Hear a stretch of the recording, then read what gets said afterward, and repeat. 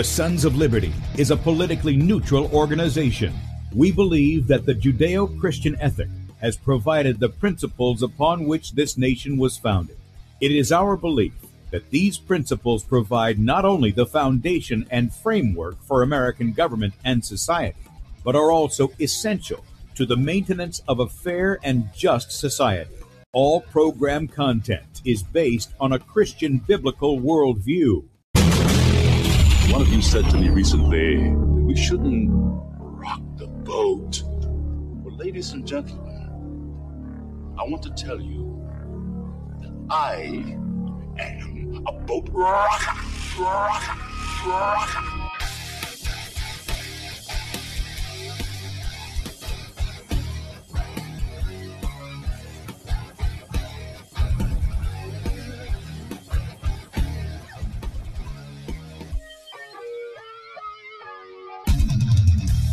Good day, America. Welcome, Christians, conservatives, constitutionalists, liberals, libertarians, communists, Islamists, LGBTQ, RSTV, WXYZ people, all the boat rockers in the house, and anybody else I may have missed to the Sons of Liberty radio show here on Red State Talk Radio, where we use the Bible and the Constitution, not to see who's on the right or the left, but who is on the straight and narrow. I'm your host, Tim Brown, coming to you live from the U.S.-occupied state of South Carolina, the editor at sonsoflibertymedia.com, and for our Muslim friends, I'm the infidel that Allah warns you about. I hold to the book, the Bible, as the authoritative word of God. Glad that you guys have joined us this morning. If you'd like to check us out online, please do so, sonsoflibertyradio.com, and also sonsoflibertymedia.com. In fact, if you're listening by way of Red State Talk Radio and you want to watch the video portion of the radio show, that's right, you can see the face that's made for radio. Head over to sonsoflibertymedia.com, and there you're going to see two videos at the top of the page. The one on the left side is Bradley's show from Saturday. So there's 2 hours worth of Bradley Dean there. If you want to catch that, you can do so up until 3 o'clock this afternoon, at which time, and that's Eastern time, that he'll be live in this area. And if you miss it after that, you got to go to the Rumble channel, which is Sons of Liberty Radio Live.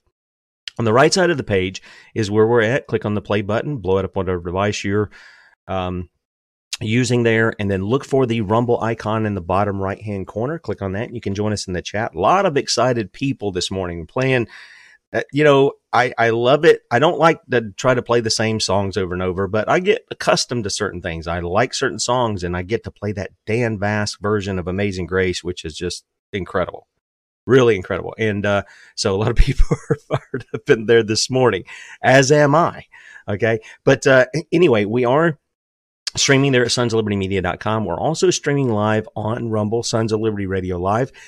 Excuse me. And then we are also on beforeitsnews.com, top of the page there. And we appreciate the guys giving us a spot over there at beforeitsnews.com. Right up under where we're streaming live on sonsoflibertymedia.com is where you can sign up for our email newsletter. It goes out once a day between 7 and 8 Eastern, and that includes the morning show archive. So everything that I've talked about, or that I will talk about in this show, the scriptures and everything, all that'll be laid out. You might get some extra stuff, some bonus videos and things of that nature. And then we'll also have the previous 3 shows we did, which was Wednesday, Thursday, Friday of last week on this. Now I'm going, let me finish this up, and I'm going to open everything up here. Okay. If you agree with our message, you'd like to support us, you don't have to get the message, freely we receive, freely we give. Okay. But even the Lord Jesus, there was a money bag to help them with certain things. Judas was stealing from it. We know that, right? So anyway, there's a donate button to help do that if you want to help support us one time, or either you can become a son or daughter of Liberty, which is our monthly partners. And we appreciate each and every one of you. And we appreciate those who don't support us financially too, because many of you pray for us. Many of you come into the chat. Many of you listen to the show every day, and you're a tremendous encouragement to, I believe, both Bradley and myself. And so we thank you for that. We really do. All right. So today's going to be different. I shared with people that I'm going to open up the phone line. Now, I don't have a phone bank. Okay, this is my own personal line from Google Voice. It is not a show line. So if you call in after, you're going to go to a voicemail. Okay. But I have some belligerent people. And I know I probably have some people who are not belligerent. They're like, wow, I've never heard any of this before. But you're staying in the context. I can't argue with it. So if you have questions, I may not have a full answer for you. I'm not claiming I have all the answers, but I know the Word of God does. Okay. And that's what we look to God has the answers. And I think he's been very clear about what Matthew 24 is saying. But hey, if you disagree with me, you're welcome to call in too. Love to hear from you. Let's be respectful of one another. Okay. I'm not asking you to respect my view. I do ask you to respect the scriptures, but let's respect one another. And if we disagree, let's see why we're disagreeing. Okay. The number is 803-619-9855. 803-619-9855. And I'm going to do this. I still have this here, but I'm probably going to have to move it up. So let me take and move this up here. And that way it's on the screen, at least for those who are watching. Okay. So that if you want to call, you're more than welcome to call. Maybe you got an input, you got a question, whatever the case may be. And I know I can only take one at a time. So usually when I open it up, maybe one person calls in. That's fine. That's totally fine. But it's open for you if you got a question that you want to ask. I'm happy to take a question, or if you got a comment, we'll do that. 803-619-9855. Okay. All right. We're going to go back into Matthew 24. And before I do that, I want to bring in a couple of passages before that. For instance, 1 Samuel chapter 8. Now, the more I thought about it, and I got to tell you, for the last week, this has been the only conversation in the house here. The kingdom of God, specifically Matthew 24 and some other things like that. So all of that has been a part of my family's conversation. It's been there when me and my boys are gathered together, my son-in-law were gathered together for 3 or 4 nights in a row. And we've had other conversations around the table and other things like this. So the more I think about it, the more I start to see what God is doing, at least from my perspective, and that is that he is doing a full circle. What do I mean by that? Well, God has always been king. It's not like he's not been king. It's not like he's not been the lawgiver. It's not like he's not been the judge. He has. For all eternity, he's been that. But in time and space, we're seeing it among men. And so you remember when God brought the children of Israel out of Egypt. And we talked a little bit about this yesterday when we gathered together. He brought them out of Egypt. He defeated their enemies in front of them. He provided for them food out in the wilderness. Now, it wasn't necessarily, what their stomachs and taste buds and everything else might have craved, but nevertheless, he took care of them. He met their needs. He was their king. Okay? And then, as time progressed, we see this little thing here. And I'm going to see if I can blow the screen up here for the viewers, just so I know sometimes it's very small. And if some of you are watching on a phone or something, it's really, really small. Nothing I can do about that part. But 1 Samuel chapter 8. Listen to what is said. Remember, God has been leading, and the people are like, no, we can't see you. Yeah, we see all the stuff you did. Pretty miraculous things, delivering us from the greatest army at the time, who was also their masters and their captors. They've seen all that. They've seen God's deliverance. They've seen him smite their enemies with plagues. They've seen him kill every firstborn in Egypt. They've seen how he moved upon the hearts of the people of Egypt to give them things, armaments, gold, silver, all kinds of provisions as they left. They've seen God protect them with a pillar of cloud and a pillar of fire. They've seen God part the sea so that they walk on dry land, and as they turn around, God closes the sea over their enemies and destroys the entire Egyptian army. They've seen all that. And they're quick to turn right back around and go, I wish we were in Egypt. At least we had some onions there. At least we had some food. and they complain against the very God who has protected them and delivered them from their slavery, but they have a mindset of a slave still. They have the mindset of a slave. And though God does all kinds of things for them, eventually, they don't want God. They want a man to rule over them. They want, if you wonder why people are so compliant with the mask, they want somebody to rule over them. They desire to be ruled over. And let me tell you, that is the vast majority, I think, in the, quote, land of the free, home of the brave. They want somebody to rule over them. 1 Samuel chapter 8, listen to what happens. And it came to pass when Samuel was old that he made his sons judges over Israel. Now the name of his firstborn was Joel, and the name of the second Abiah, and they were judges in Beersheba.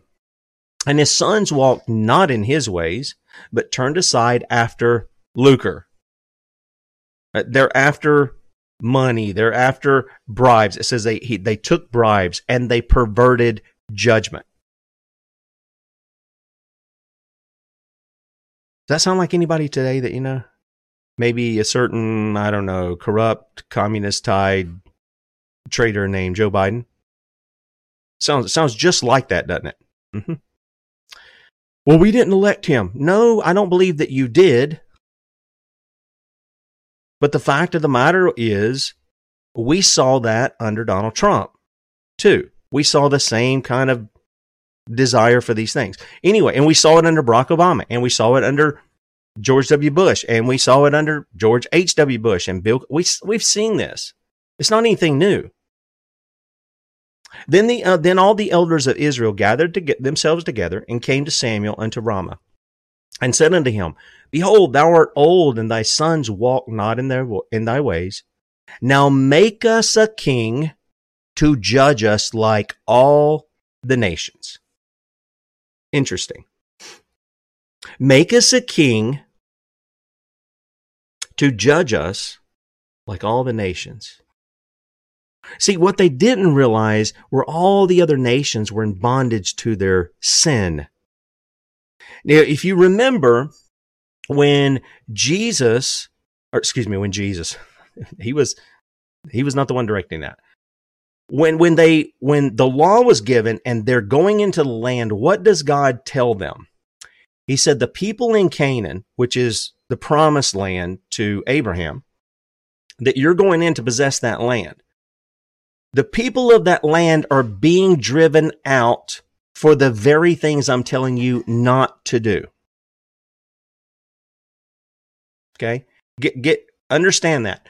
The people who have possessed the land for some time that God promised to Abram, and now his descendants are coming in to take possession of that land, God said they're being driven out because they're doing the very things that I'm telling you not to do.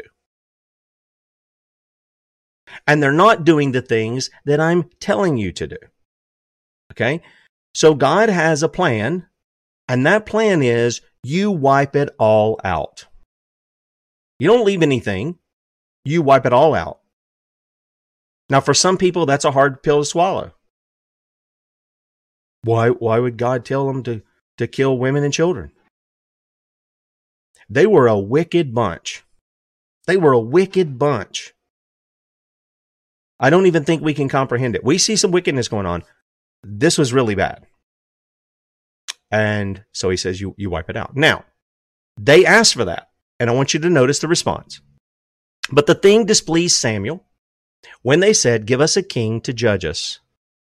And Samuel prayed unto the Lord, and the Lord said unto Samuel, Hearken unto the voice of the people, in all that they say unto thee, for they have not rejected thee, but they have rejected me, that I should not reign over them. According to all the works which they have done since the day that I brought them up out of Egypt, even unto this day, wherewith they have forsaken me and served other gods, so do they also unto thee. And then he says this, Now therefore, hearken unto the voice, howbeit ye yet protest solemnly unto them, and show them the manner of the king that shall reign over them. So he's to go to them and he's going to tell them, this is what you're asking for, and this is what you're going to get. You're not content with the liberty and the provision and the protection that I give you. Now, God didn't abandon his throne and not be king. He didn't do that. He never has. Okay? Instead, God is the one who turns them over to their own lusts, if you will. They want a king like everybody else. And it's going to cost them. It's going to cost them.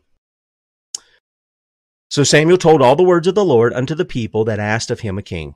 And he said, This will be the manner of the king that shall reign over you. He will take your sons and appoint them for himself, for his chariots, and to be his horsemen.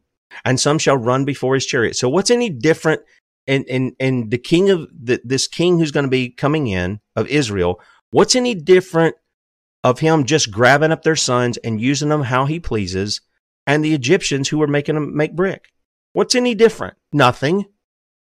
Slavery, bondage, that's what it is. And he will appoint him captains over thousands and captains over 50s, and will set them to ear his ground, and to reap his harvest, and to make his instruments of war and instruments of his chariots.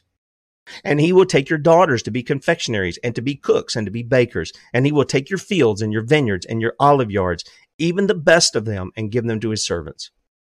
And he will take the tenth of your seed and of your vineyards, and give to his officers and to his servants. And he will take your men servants and your maid servants and your goodliest young men and your asses, and put them to his work. He will take the tenth of your sheep, and ye shall be his servants. And ye shall cry out in the day because of your king, which ye shall have chosen you, and the Lord will not hear you in that day. Nevertheless, the people refused to obey the voice of Samuel, and they said, Nay, but we will have a king over us. See, there's a way that seems right to man. The end thereof leads to, I'm going to add, slavery and death, because Jesus does say when you're a slave to sin, that's who your master is. And that we may be like all the nations, and that our king may judge us and go out before us and fight our battles. And Samuel heard all the words of the people, and he rehearsed them in the ears of the Lord. And the Lord said to Samuel, Hearken unto their voice, make them a king. And Samuel said unto the men of Israel, Go ye every man unto his city. So listen to what they're saying. What they're saying is, no, Lord, we don't want to be a holy people, a set apart people for you. We don't want to be distinct among the nations. We don't want to be a city on a hill. We don't want to be different. We want to be like everybody else. Is that not what we hear out of government today? Now, I'm not going to get on the politics side, but isn't that what we hear out of them? Oh, well, we have to look to Europe and their laws and their culture and see how to make that work. You remember when we did some shows with some people from England, and they were talking about, I forget who we had on that said it, but they basically told us that they were looking for cases in the United States to use in their courts in England. But it's the same concept. We've changed our mind from being distinct, a city on a hill, if you will, as a people. And what we've said is, we want to be the darkness just like everybody else. Well, they're doing the same thing. They're doing the same thing here. All right. So I want you to get the idea, because I think the full circle is eventually the issue is God becomes God of his people. And when I say he becomes king, he becomes king among his people, I'm not saying he becomes that. I'm saying in their minds, they're seeing it. They're being loosed and freed from the shackles of these other men that would rule over them. And thus, this is why when You see the men early on in our history, 300-400 years ago, 500 years ago, you see the men come over and they'll have the scriptures. And that is what their governance is. It's what their civil society was based on, was the law of God. Okay? So that's why you would see that. They saw Jesus as king, not as a coming king, as king, now, here and now, that he rules and reigns over his people. Okay? With that said, I want to go to Matthew chapter 16 and 17. I'm going to make just a little comment there, and then we're going to go back to Matthew 24, because I think these things kind of build on one another, at least how I see some stuff. So, here's Jesus. He's talking to his disciples. We read this before. This is where he tells the alleged first Pope Peter to get behind him, Satan, because Peter was an offense to him, because Peter was not in agreement with what the gospel was. Okay? So he comes down to verse 27, and it says, "For the Son of Man shall come in the glory of his Father with his angels, and then he shall reward every man according to his work. Verily I say unto you, there be some standing here which shall not taste death till they see the Son of Man coming in his kingdom." Now, I'm going to ask the question here, like I asked it about Matthew 24, and these things are going to come upon the generation, and all these things will be fulfilled. Is Jesus lying here? I'm not attacking somebody's position, so let's be clear, but I'm asking you, is Jesus telling the truth, or is he not telling the truth in these verses? "For the Son of Man shall come in the glory of his Father with his angels, and then shall he reward every man according to his work." And we know he does that when he comes in his kingdom. "Verily I say unto you, there be some standing here." This is in the first century that he's talking to, and we know Peter's there. We know some of the other disciples are there. "Which shall not taste of death." By the way, if you've got a comment, call in 803-619-9855. You know, I see comments in the chat. And people say things. I want to know where you get that. I want to know where Jesus has more than one meaning here. I want to understand that.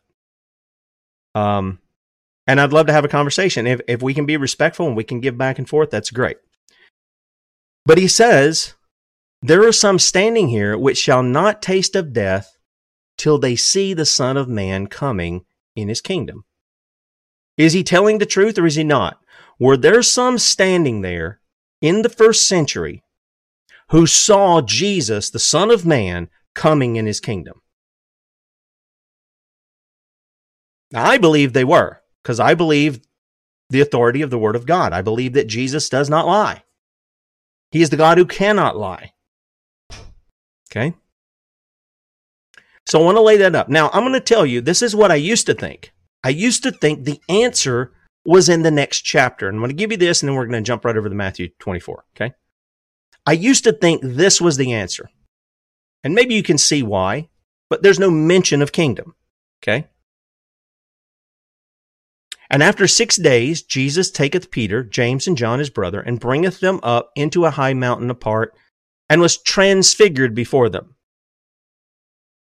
The picture that you have is that it's almost like coming out of Jesus, like it's almost like he pulled himself apart to show, like almost like he took the flesh that he was wrapped in, peeled it back to show who he was in all of his glory. He was transfigured before them, and his face did shine as the sun, and his raiment was white as the light. And behold, there appeared unto him Moses and Elias, the law and the prophets, that's a representation of, talking with him. And here's this alleged first pope, by the way. He's already screwed it up once in the previous chapter. He's denied the gospel. Now look at him. He's an idolater. "Then answered Peter and said unto Jesus, Lord, it is good for us to be here. If thou wilt, let us make here 3 tabernacles, one for thee, one for Moses, and one for Elias. And while he yet spake in his idolatry," that's what he's doing, Behold, a bright cloud overshadowed them, and behold, a voice out of the cloud which said, This is my beloved Son, in whom I am well pleased. Hear ye him. And when the disciples heard it, they fell on their face and were sore afraid. And Jesus came and touched them and said, Arise, and be not afraid. And when they had lifted up their eyes, they saw no man save Jesus only. And as they came down from the mountain, Jesus charged them, saying, Tell the vision to no man until the Son of Man be risen again from the dead. And it goes on from there. So the point is this. I used to think, well, this is the scene of the coming of the kingdom, but that's not what's pictured there. You get a picture of his transfer. You get a picture of the glory of Christ. They did see who Christ really was, but it wasn't coming in the kingdom. Okay? And he talks about this in the passage that they're at. So, Matthew 24. We'll hit this again. Jesus has just pronounced woes upon the Pharisees of the day, the religious leaders of the day, those who were, your rulers in Israel. And he comes out of the temple. Matthew 23, he's listed, I don't know how many woes in that passage, and he tells them their house is desolate. Okay? And he calls it their house. It's no longer the house of God, it's their house. In Matthew 24, and Jesus went out, departed from the temple, and his disciples came to him for to show him the buildings of the temple. And Jesus said unto them, See ye not all these things? Verily I say unto you, there shall not be left here one stone upon another that shall not be thrown down. So he's very clear. He's telling them about that temple, not another temple, that one. This is, I'll tell you, as soon as somebody, this is the way you can tell whether somebody's going to be on the right track or the wrong track, or partially on the right track or partially on the wrong track. If they teach through Matthew 23 and they come into Matthew 24 and they immediately go thousands of years out in our future, or even the disciples' future, they're on the wrong track. They're on the wrong track in understanding this. That is not the context. The context is about the very temple that stands there in Jerusalem at this time in history, first century. That's what they're talking about.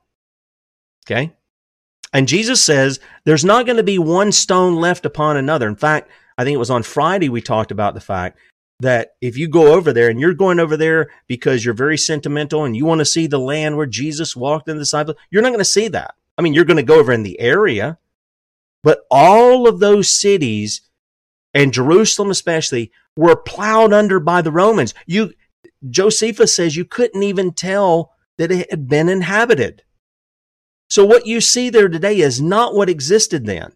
The Romans just destroyed it. Just like Jesus said they would. No stone upon another. Back to Matthew 24. And as he sat upon the Mount of Olives, the disciples came unto him privately, saying, Tell us, when shall these things be? And what shall be the sign of thy coming and of the end of the world? Now, stop for a second. Okay? Remember that these things that are being said here are being said back and forth between Jesus and his disciples. They are not being spoken to you and me. Now, they're for us in the fact that we can draw application. And we should draw application from this, even though it's been fulfilled. We should draw application from this. But the fact of the matter is, when they ask questions like, what shall be the sign of thy coming, the end of the world? We talked about that before. The end of the age. The end of the old covenant age. That's what the word world is there in the text. It literally means age. The end of the age. They don't have the concept that we've been taught in their minds here. They can't even fathom that Jesus is dying in a couple of days, even though he's told them over and over and over and over again that he's going to die, that he's going to be buried, and that he's going to rise again the third day. They can't even comprehend that. There's no way they're asking this question the way many think, the way many would like for them to ask it today. They're not asking that at all. So he gives them some instruction. He begins to answer them. When are these things going to be? What's going to be the sign of thy coming? End of the end of the world. Now, if you remember, and I forgot to pull this up, but if you remember, one of the things, excuse me, was that Hebrews tell us that Jesus, when he came into the world and he gave himself, all right, one of the things was that he did so at a certain time. Okay? He did so at a certain time. And when was that time? Because I'll guarantee you most preachers aren't going to really tell you this, or they're not going to make an emphasis on it, especially if they think Matthew 24 is somewhere out in our future, or we're living in it, or whatever the case may be. This is Hebrews chapter 9. And this is what it says. For Christ is not entered into the holy places made with hands, which are the figures of the true, but into heaven itself, now to appear in the presence of God for us. Nor yet that he should offer himself often, as the high priest entereth into the holy place every year with the blood of others. For then must he often have suffered since the foundation of the world. But now, once, when? What does that say? But now once in the end of the world, he hath appeared. When was the end of the world? First century, when Jesus appeared, when the Messiah appeared. It says it right there in the text. It says it right there. To put away sin by the sacrifice of himself. He appears once in the end of the world. To put away sin by the sacrifice of himself. How's he putting away sin? Same thing that Daniel said. Make an end of sins. That's what it says. And then it goes on and it says, and as it is appointed unto men once to die, but after this the judgment, so Christ was once offered to bear the sins of many, and unto them that look for him shall he appear the second time without sin unto salvation. And what are they looking for here? What is the writer of Hebrews warning them about? Going back to that old system, right? He warns them about over and over and over how Christ is superior to everything they have in the Old Testament. Because the Old Testament speaks about him. It speaks about him and what he will do, what he did do. In the New Testament, that's the way they look back on it. So Jesus gives them several things. We're going to skip down because we've covered some of these things before. Looking out for false Christs. And of course, we can draw application from that today. Wars and rumors of war. And he says, don't be troubled. So we can draw application from that today. And by the way, notice he says this. All these things must come to pass, but the end is not yet. Yet. Okay? Nation against nation, kingdom against kingdom, famines, pestilences, earthquakes, and diverse places. And you can see all of this happening in the book of Acts. If you read the book of Acts, keep Matthew 24 in mind, these things that Jesus warns about, you'll start seeing them pop up all over the place. All those stormy seas and stuff, and when you start looking at them, basically, what do you have with the tsunami? Is it not caused from an earthquake? Yep.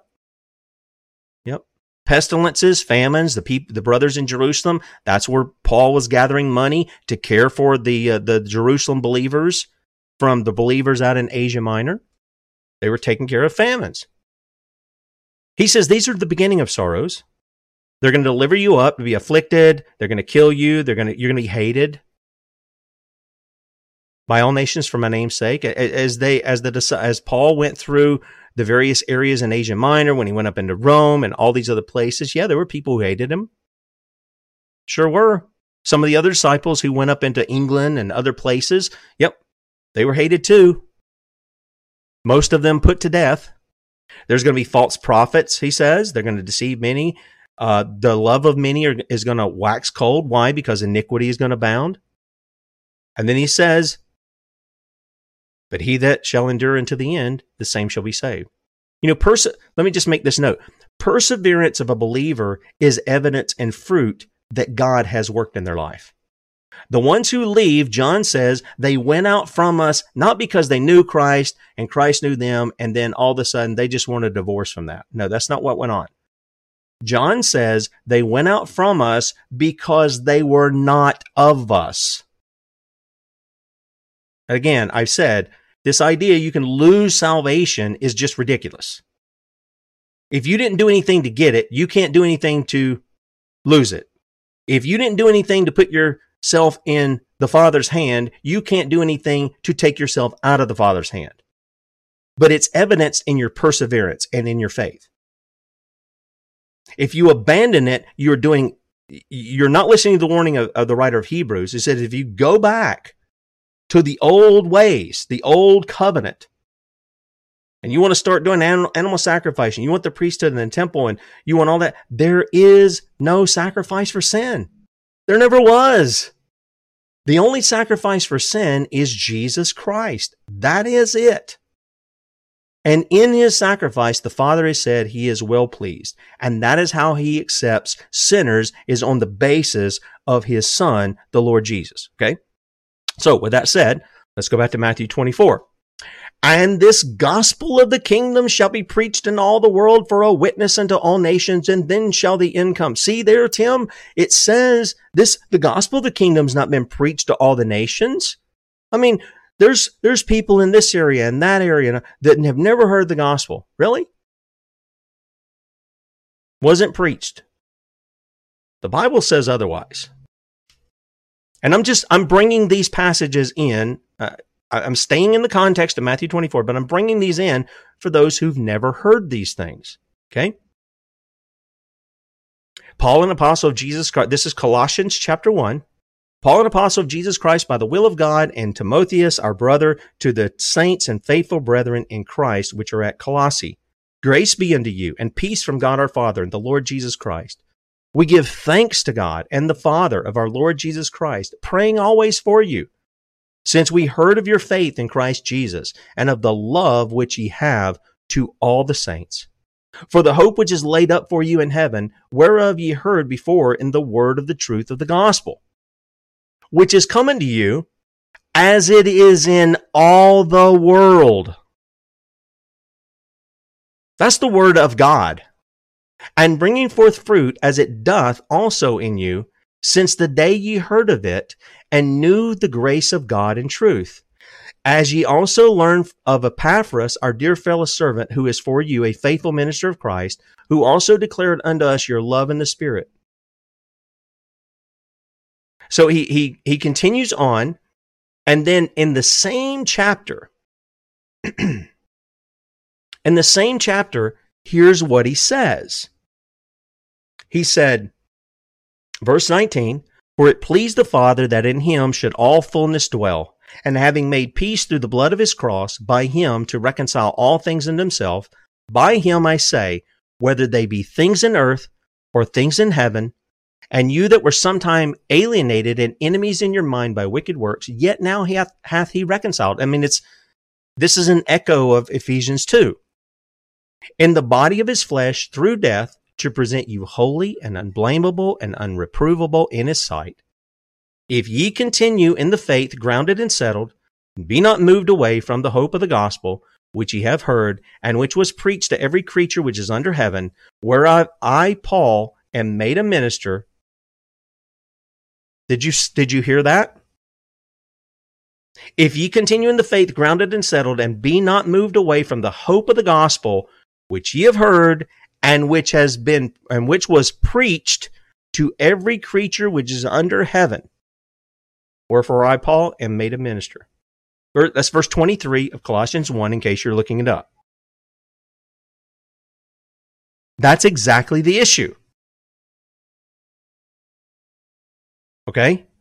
So when he talks about this, the gospel of the kingdom, and people say, oh, you can't do that.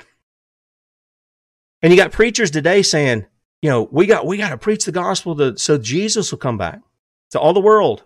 This has to be fulfilled for Jesus. It was already fulfilled in the first century, and the scriptures testify to it. The scriptures testify to that. So, let's move along. Verse 15. He mentions the abomination of desolation, spoken of by Daniel the prophet, standing in the holy place. Now, that was one of our first shows. That was one of our first shows that we did. That was the one on Wednesday. And we went back into Daniel 9. We showed you the time frame. We showed you what the Messiah was going to do. The 6 things that Gabriel revealed to Daniel that he was going to be doing. And then he says this. He talks to a specific area. He is not talking about everywhere in the world. He's talking about a specific area.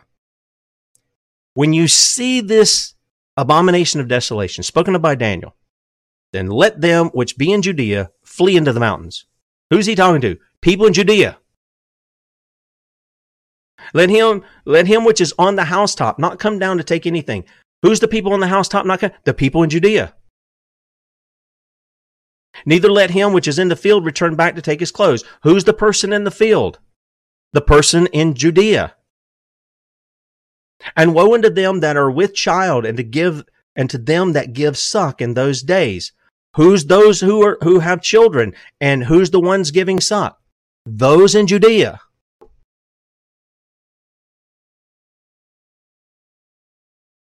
By the way. Yeah, Spooky. The numbers, the phone line's open. I know you've been saying a lot of stuff about me in the text. Why don't you give us a call? The phone number's up. Here it is. 803-619-9855. I mean, I'd love to have a conversation with you. I think I know who you are, but I'd love to have a conversation about you. I didn't say it. Jesus said it. Jesus said it.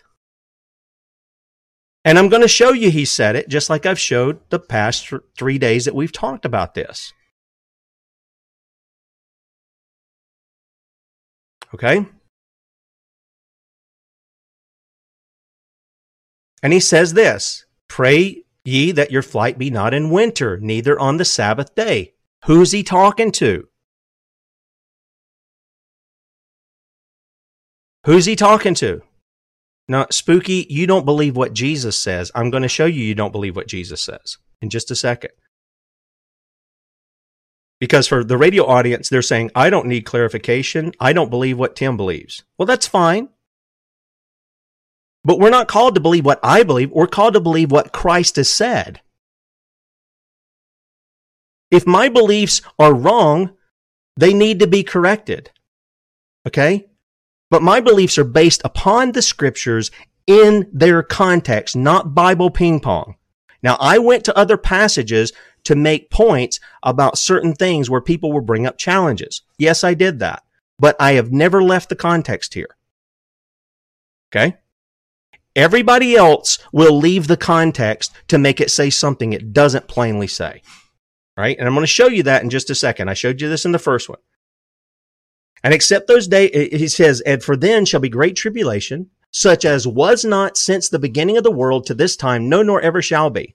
Now keep in mind, he is telling them when these things are going to take place. What things? The stones not being left on top of the other, the destruction of the temple. That's what he started out with, right? That's what he started out with. But for the elect's sake, those days shall be shortened. Then if any man shall say unto you, lo, here's a Christ, or there, believe it not. Okay, so he talks about false Christ and false prophets again. That's in verses 23 and 24. And he says, I've told you, verse 25, wherefore, if they say unto you, behold, he's in the desert, he goes through this thing about the false Christ, the false prophets, all that through verse 26. And then verse 27 says this, for as the lightning cometh out of the east and shineth even into the west, so shall also the coming of the Son of Man be. See there, Tim? That's it. This is not in the first century. nonsense. This is what Jesus is talking about. There is nothing in this text, in the entire text of Matthew 24, that says, well, some of this is going to happen here in the first century, and there's something else in the future. That's not what it says. And if you think it does, then I have to ask you the question, where is that in the text? This is why the phone number's open. It's not in the text. I'm addressing you, Spooky, because, hey, the phone line's open. You can type a lot. You can put a lot of stuff in there. You can attack me. But the phone line's open. You're welcome to call in. Okay? You really are. I welcome that because I know what it is to think like that. I know what it is for there. I got patience for that. But he says this, whereas the lightning coming out of the east and shineth even to the west, so shall the coming of the Son of Man be. And then he says this, for wheresoever the carcass is, there will the eagles be gathered together. Now that sounds odd, and yet there's a destruction that's coming upon Jerusalem. And he's telling them it's coming. In fact, when he says all this, and it is in answer to when are these things going to be, the sign of your coming, the end of the age, or the end of the world. He says immediately. Now, if you recall, he said up here earlier in Matthew, verse 21, you want to know when the Great Tribulation was? It was in the first century in Jerusalem. For then shall be great tribulation, such as was not since the beginning of the world to this time, nor ever shall be. And why was that? Because Jesus had said it in Matthew 23. You who killed the prophets and stonest those who are sent to you, fill up the measure of your sins from the blood of righteous Abel to Zacharias, the bookends of the Old Testament. Listen, anything that falls outside of that timeline there is not Scripture. It's why I reject certain books right off the bat if they fall outside of that timeline. They're not the Word of God. You can say it all you want, but Jesus lays down where the bookends are. Okay? And then he says, let me slide back down here just a second. I got ahead of myself. He says, immediately after the tribulation of those days. So we have went through the text. When is the Great Tribulation? According to Jesus, it's in that time frame of when all the stones are going to be taken apart in the temple and it's going to be destroyed. That's when it happened. And it was so terrible because the people had broken the covenant of God and God had been merciful and patient with them for hundreds of years. But eventually, the curses were going to overtake them from Deuteronomy 28 and Leviticus 26 to where they would be utterly destroyed. And they were destroyed from the wrath of God, poured out without mixture. Why? Because that generation is the generation who didn't just, their fathers had stoned the prophets. They killed the Son of God. They killed the Son of God.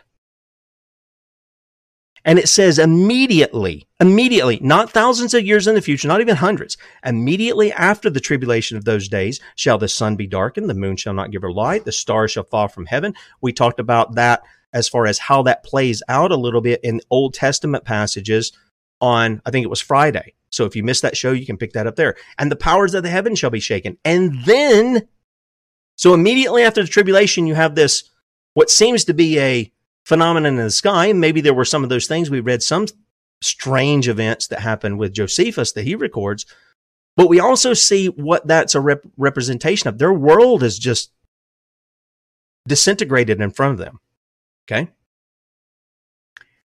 And after that, because he says, and then, again, not thousands of years in the future, and then shall appear the sign of the Son of Man in heaven. And then shall all the tribes of the earth mourn. Again, I told you, do your word search on earth. You can literally read it as land. The tribes of the land. How does your mind think? Does it not think of the tribes of Israel? Yep.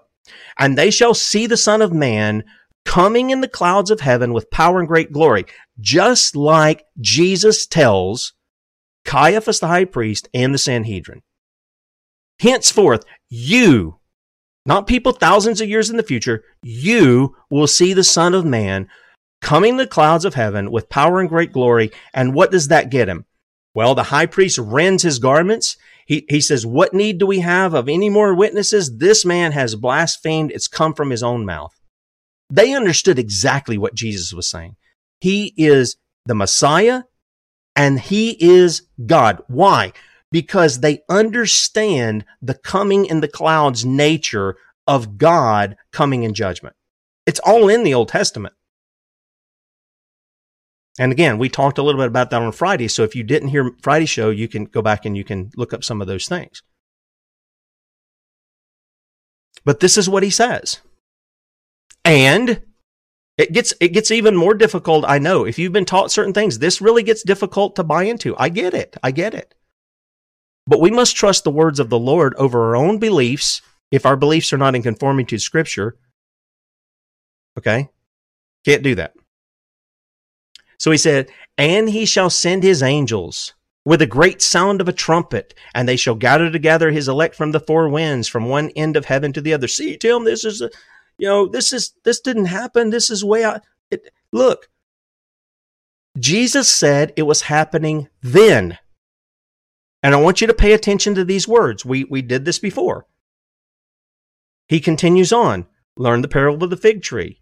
When his branch is yet tender and putteth forth leaves, you know that summer is nigh. Now I've told you, you hear all these Bible prophecy people, and they bring this up, and they'll say, see, this is about Israel. Israel came, it was the fig tree, born in 1948, blah, blah, blah. The modern state of Israel has no biblical prophetic significance except beware of false Christs and false prophets. That's what the modern state of Israel, that's what you should be aware of.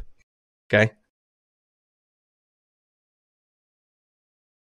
So he says this, and he says, what is he trying to say with the fig tree? He's saying, just as you can see the leaves come on the tree, and you know that summer is nigh. Likewise, verse 33, ye, when ye shall see all these things, what things? All the things he's just spoken to them. Know that it is near, even at the door. No, it is near. No, what's near?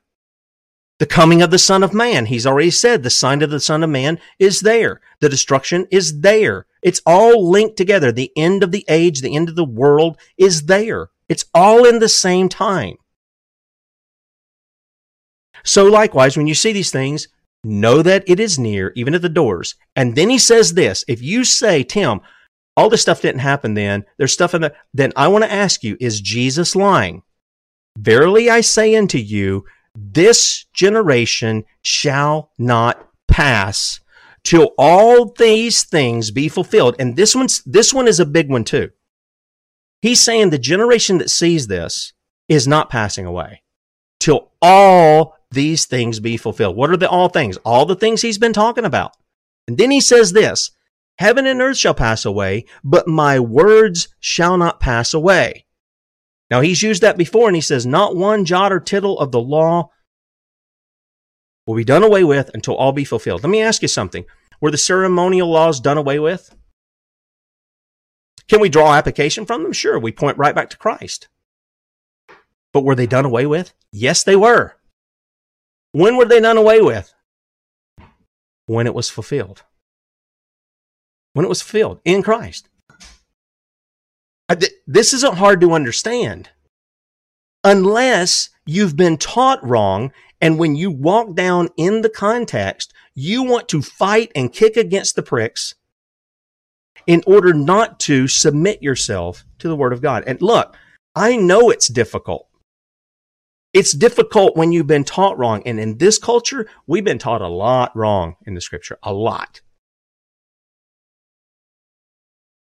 And then he says this, but of that day and hour knoweth no man, no, not the angels of heaven, but my Father only. At that time, that was true. Jesus was in his humiliation. He's not been in his humiliation. This is why we shouldn't be making images of Jesus in his humiliation. We're commanded not to do those things. If you want to continue this, we're just going to be on a couple of passages, and I'm going to bring in some of the New Testament with what is said about the King too. Bradley be with you at 3.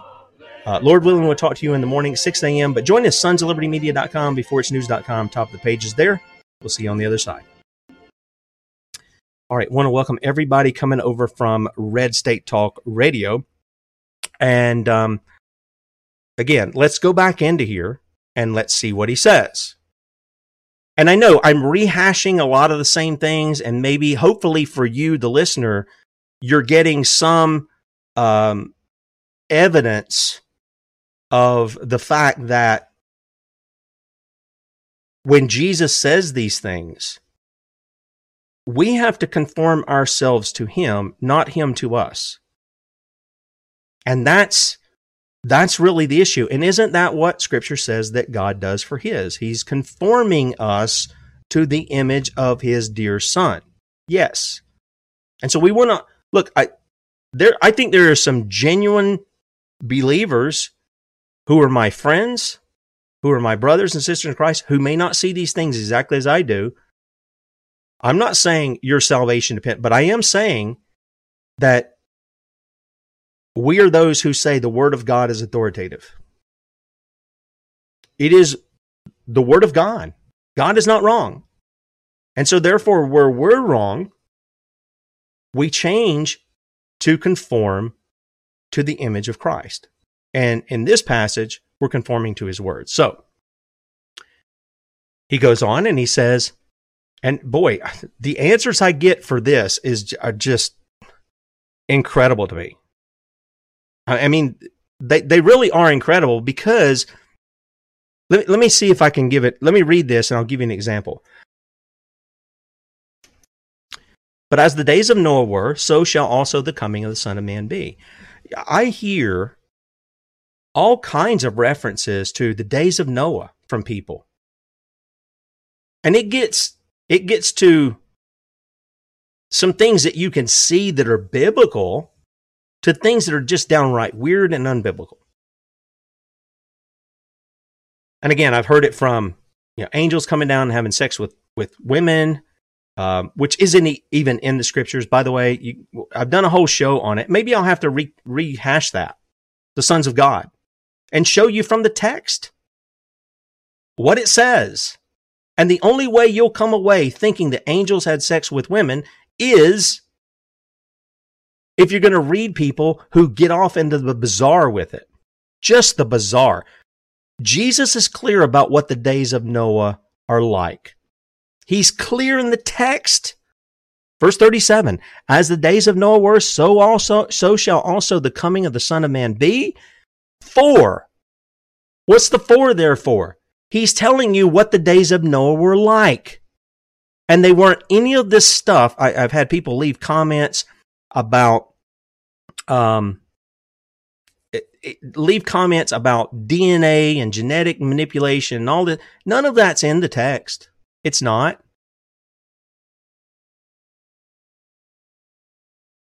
For as in the days that were before the flood, they were eating and drinking, marrying and giving in marriage, until the day that Noah entered into the ark, and knew not until the flood came and took them all away, so shall also the coming of the Son of Man be.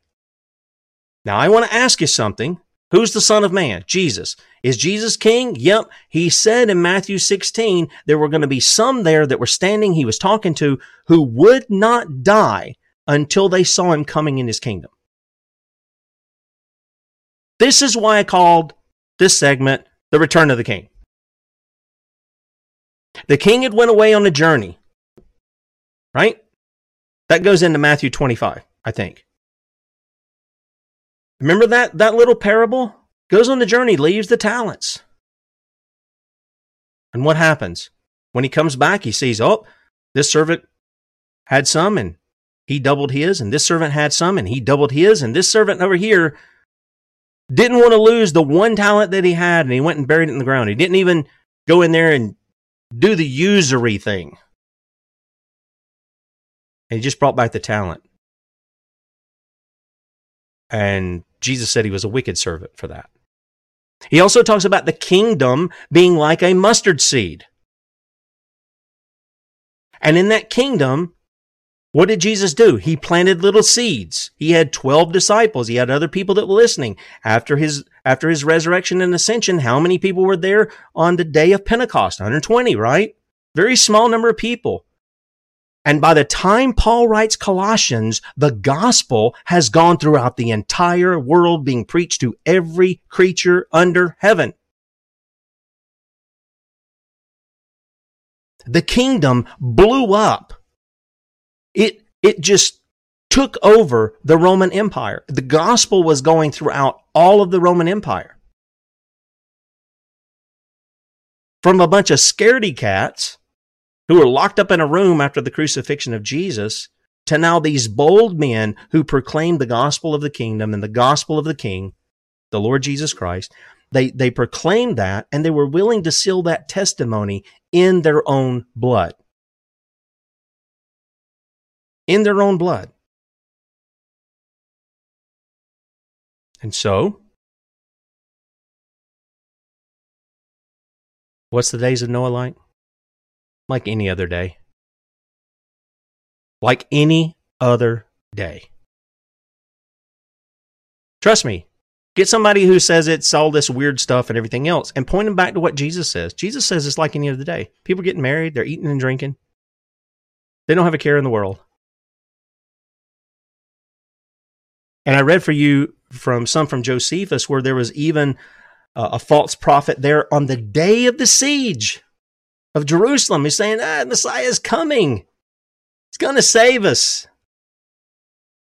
And that's what people are doing even today.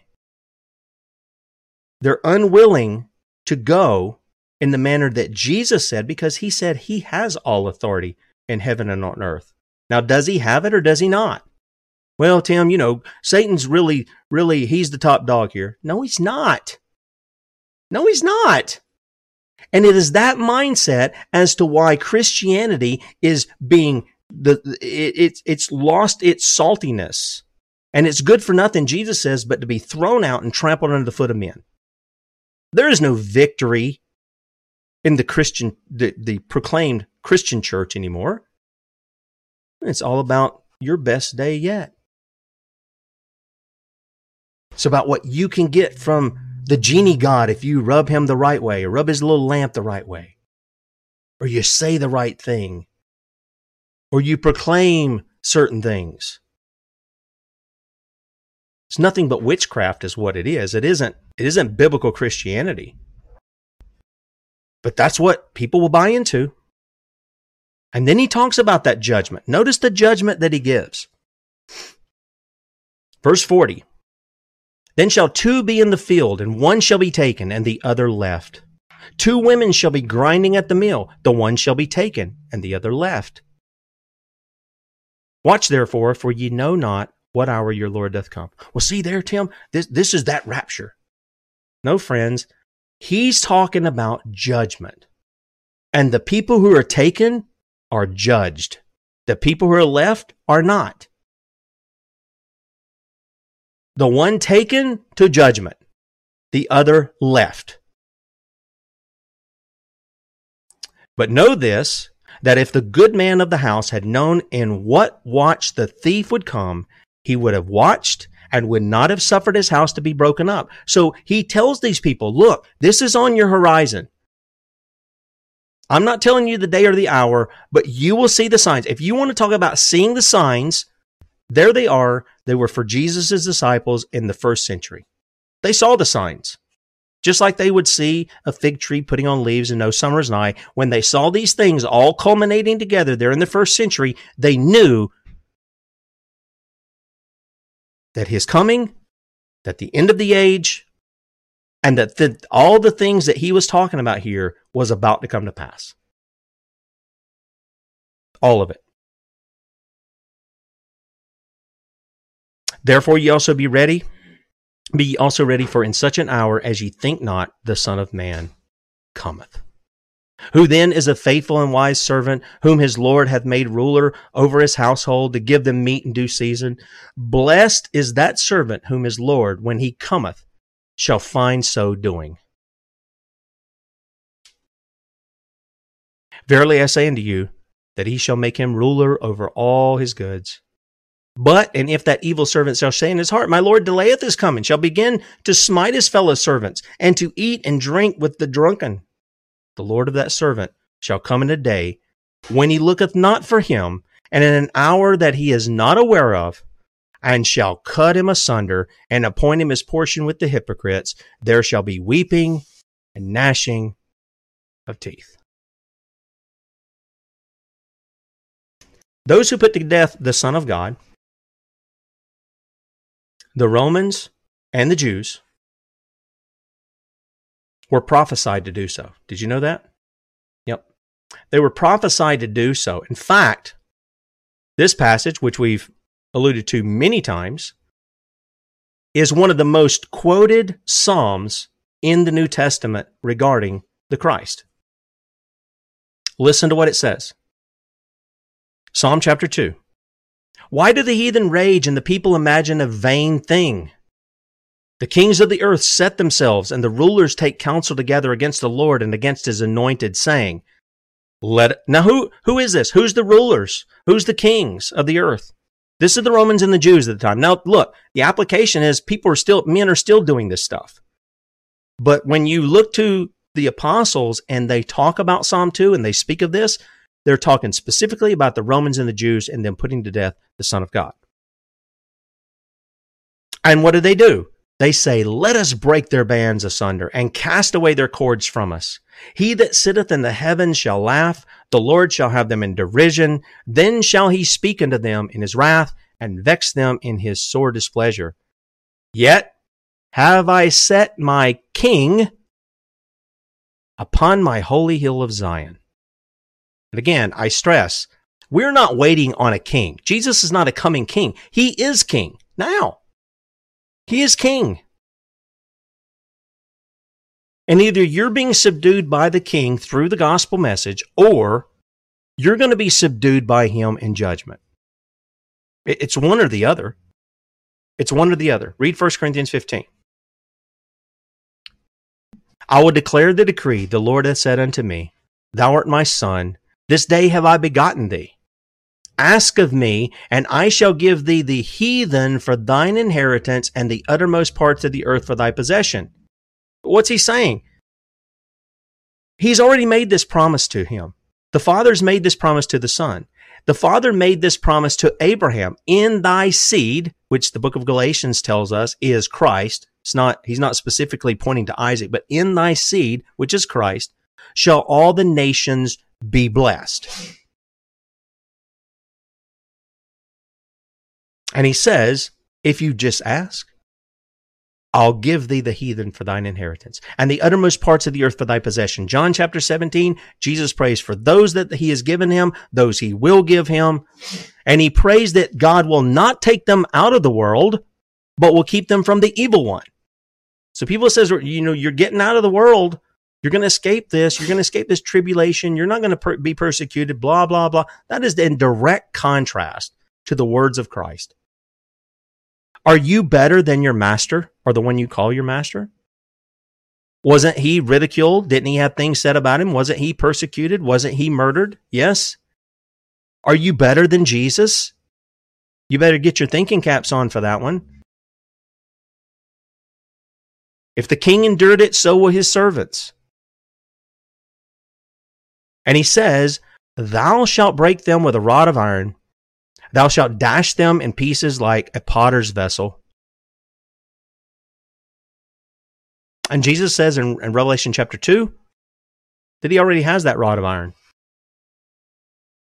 And that those who overcome and they repent, they'll sit on his throne with him. They'll get that too. They're going to rule the nations. Be wise now, therefore, O ye kings. Be instructed, ye judges of the earth. Serve the Lord with fear, and rejoice with trembling. Kiss the Son, lest he be angry, and ye perish from the way, when his wrath is kindled but a little. Blessed are all they that put their trust in him. Again, Psalm chapter 2. That is, what does God say? These guys are trying to do this. It's clear, Psalm 2, is about the coming of Christ and what he's going to do and who he's going to face and what they're going to try to do. They don't want to be ruled by him. We have no king but Caesar. Isn't that what the Jews said? Yeah, that's exactly what they said. We have no king but Caesar. Who is this man? Take him and crucify him. Give us the zealot. Give us Barabbas.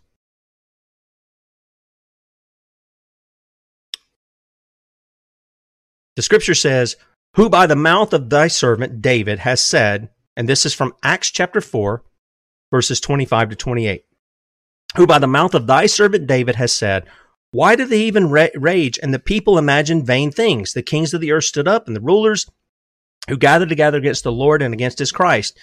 For of a truth against the holy child Jesus, whom thou hast anointed, both Herod and Pontius Pilate with the Gentiles and the people of Israel were gathered together for to do whatsoever thy hand and thy counsel determined before to be done. The inspired apostle tells us exactly what Psalm 2 was meant to convey. Is there application for it? Yep. Kings of the earth today who call themselves kings and want to make up their own laws and not live under God's law and not govern according to the law of God, you are to kiss the Son lest he be angry. Otherwise, you're acting just like these guys and your end's going to be the same as theirs. But Peter says, who's these kings and who's these rulers? Herod, Pontius Pilate, with the Gentiles and the people of Israel. That's Acts chapter 4, 25 to 28. That's what's there. We also see in Acts chapter 2, verse 36. Acts chapter 2, 36. Therefore let all the house of Israel know assuredly that God hath made this same Jesus, whom ye crucified, both Lord and the Christ. He was the Messiah, now he's Lord. Now he is Master. Now he is King. Okay? Another one where they used Psalm 2. This comes from Acts chapter 13. Nose is itching. Verse 33. God had fulfilled the same unto us their children, in that he hath raised up Jesus again, as it is also written in the second Psalm, Thou art my son, this day have I begotten thee.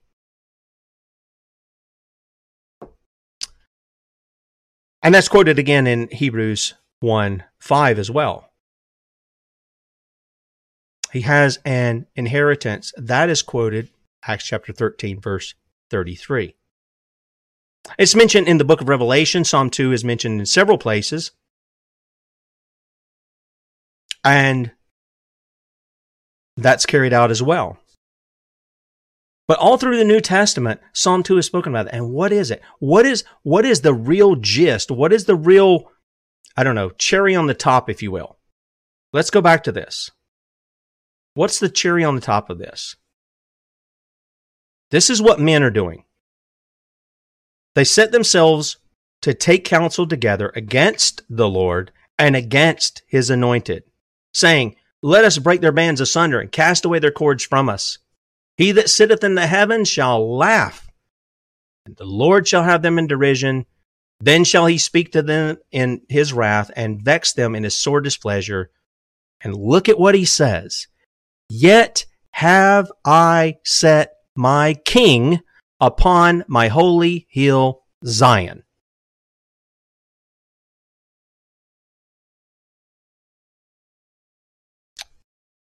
Men can do whatever they want to do, but God's going to have his way.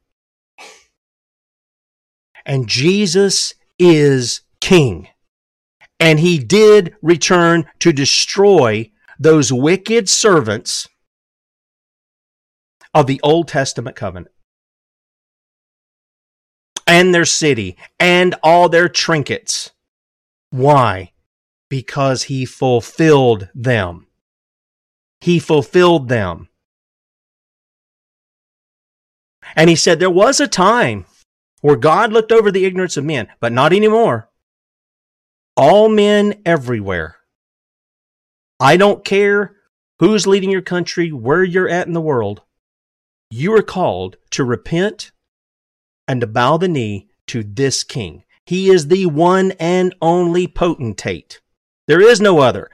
All other kings, all other popes, all other rulers, leaders, representatives, whatever you want, if they are not submitted to the king, they are imposters. They are traitors to the king. All of them. They're imposters. They seek the same thing Lucifer sought, and that is they want to be God. They want to write their laws. They love to be called lawmakers. Oh, keep us from such blasphemy. Keep us from such blasphemy. There is but one lawgiver. Everybody else is an imposter. Everybody else is a criminal. They are. Because they're sinning, and the Bible says sin is transgression of the law. What does that make you? It makes you a criminal before God. And we're talking about his moral law. I'm not talking about silly little laws they make up about wearing seat belts or goofy stuff.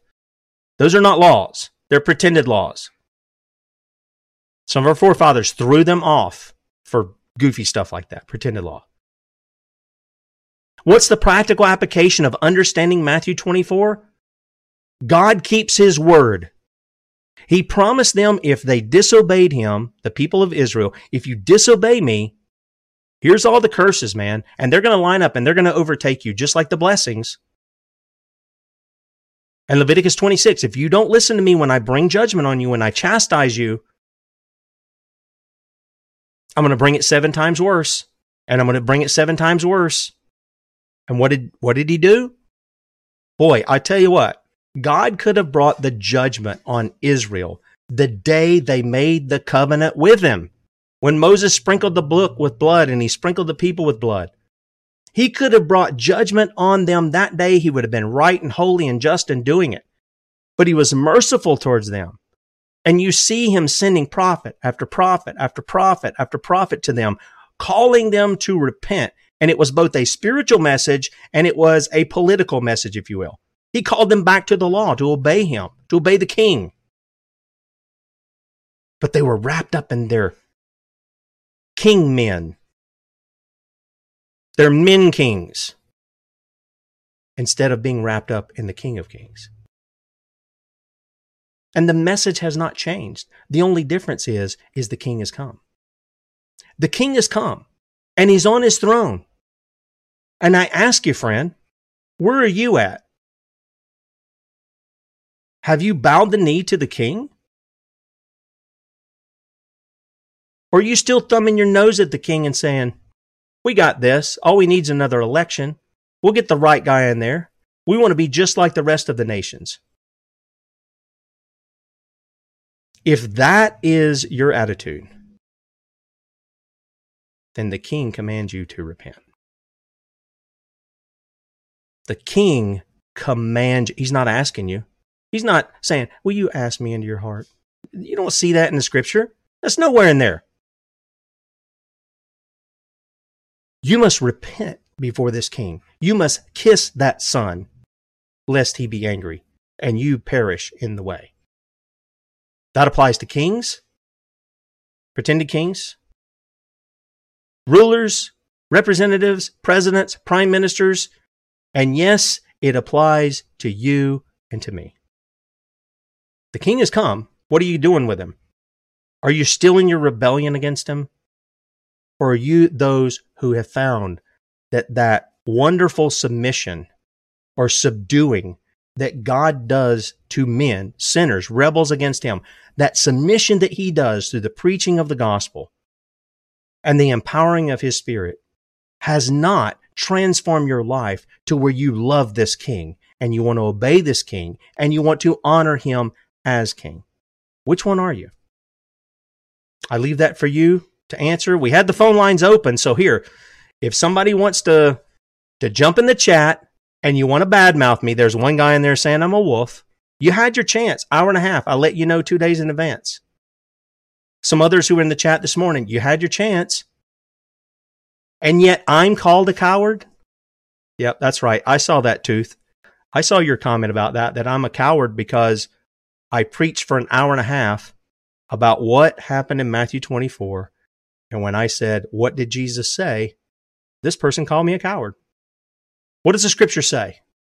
What does it say? Because it's not changing. And you can run from it all you want, but you can't hide from the truth that Jesus is King and you're commanded to bow your knee to him. Bradley be with you at 3 o'clock today, Eastern Time, sonsoflibertymedia.com. And then we'll be back with you in the morning, 6 a.m., bright and early. Talk to you then. See you.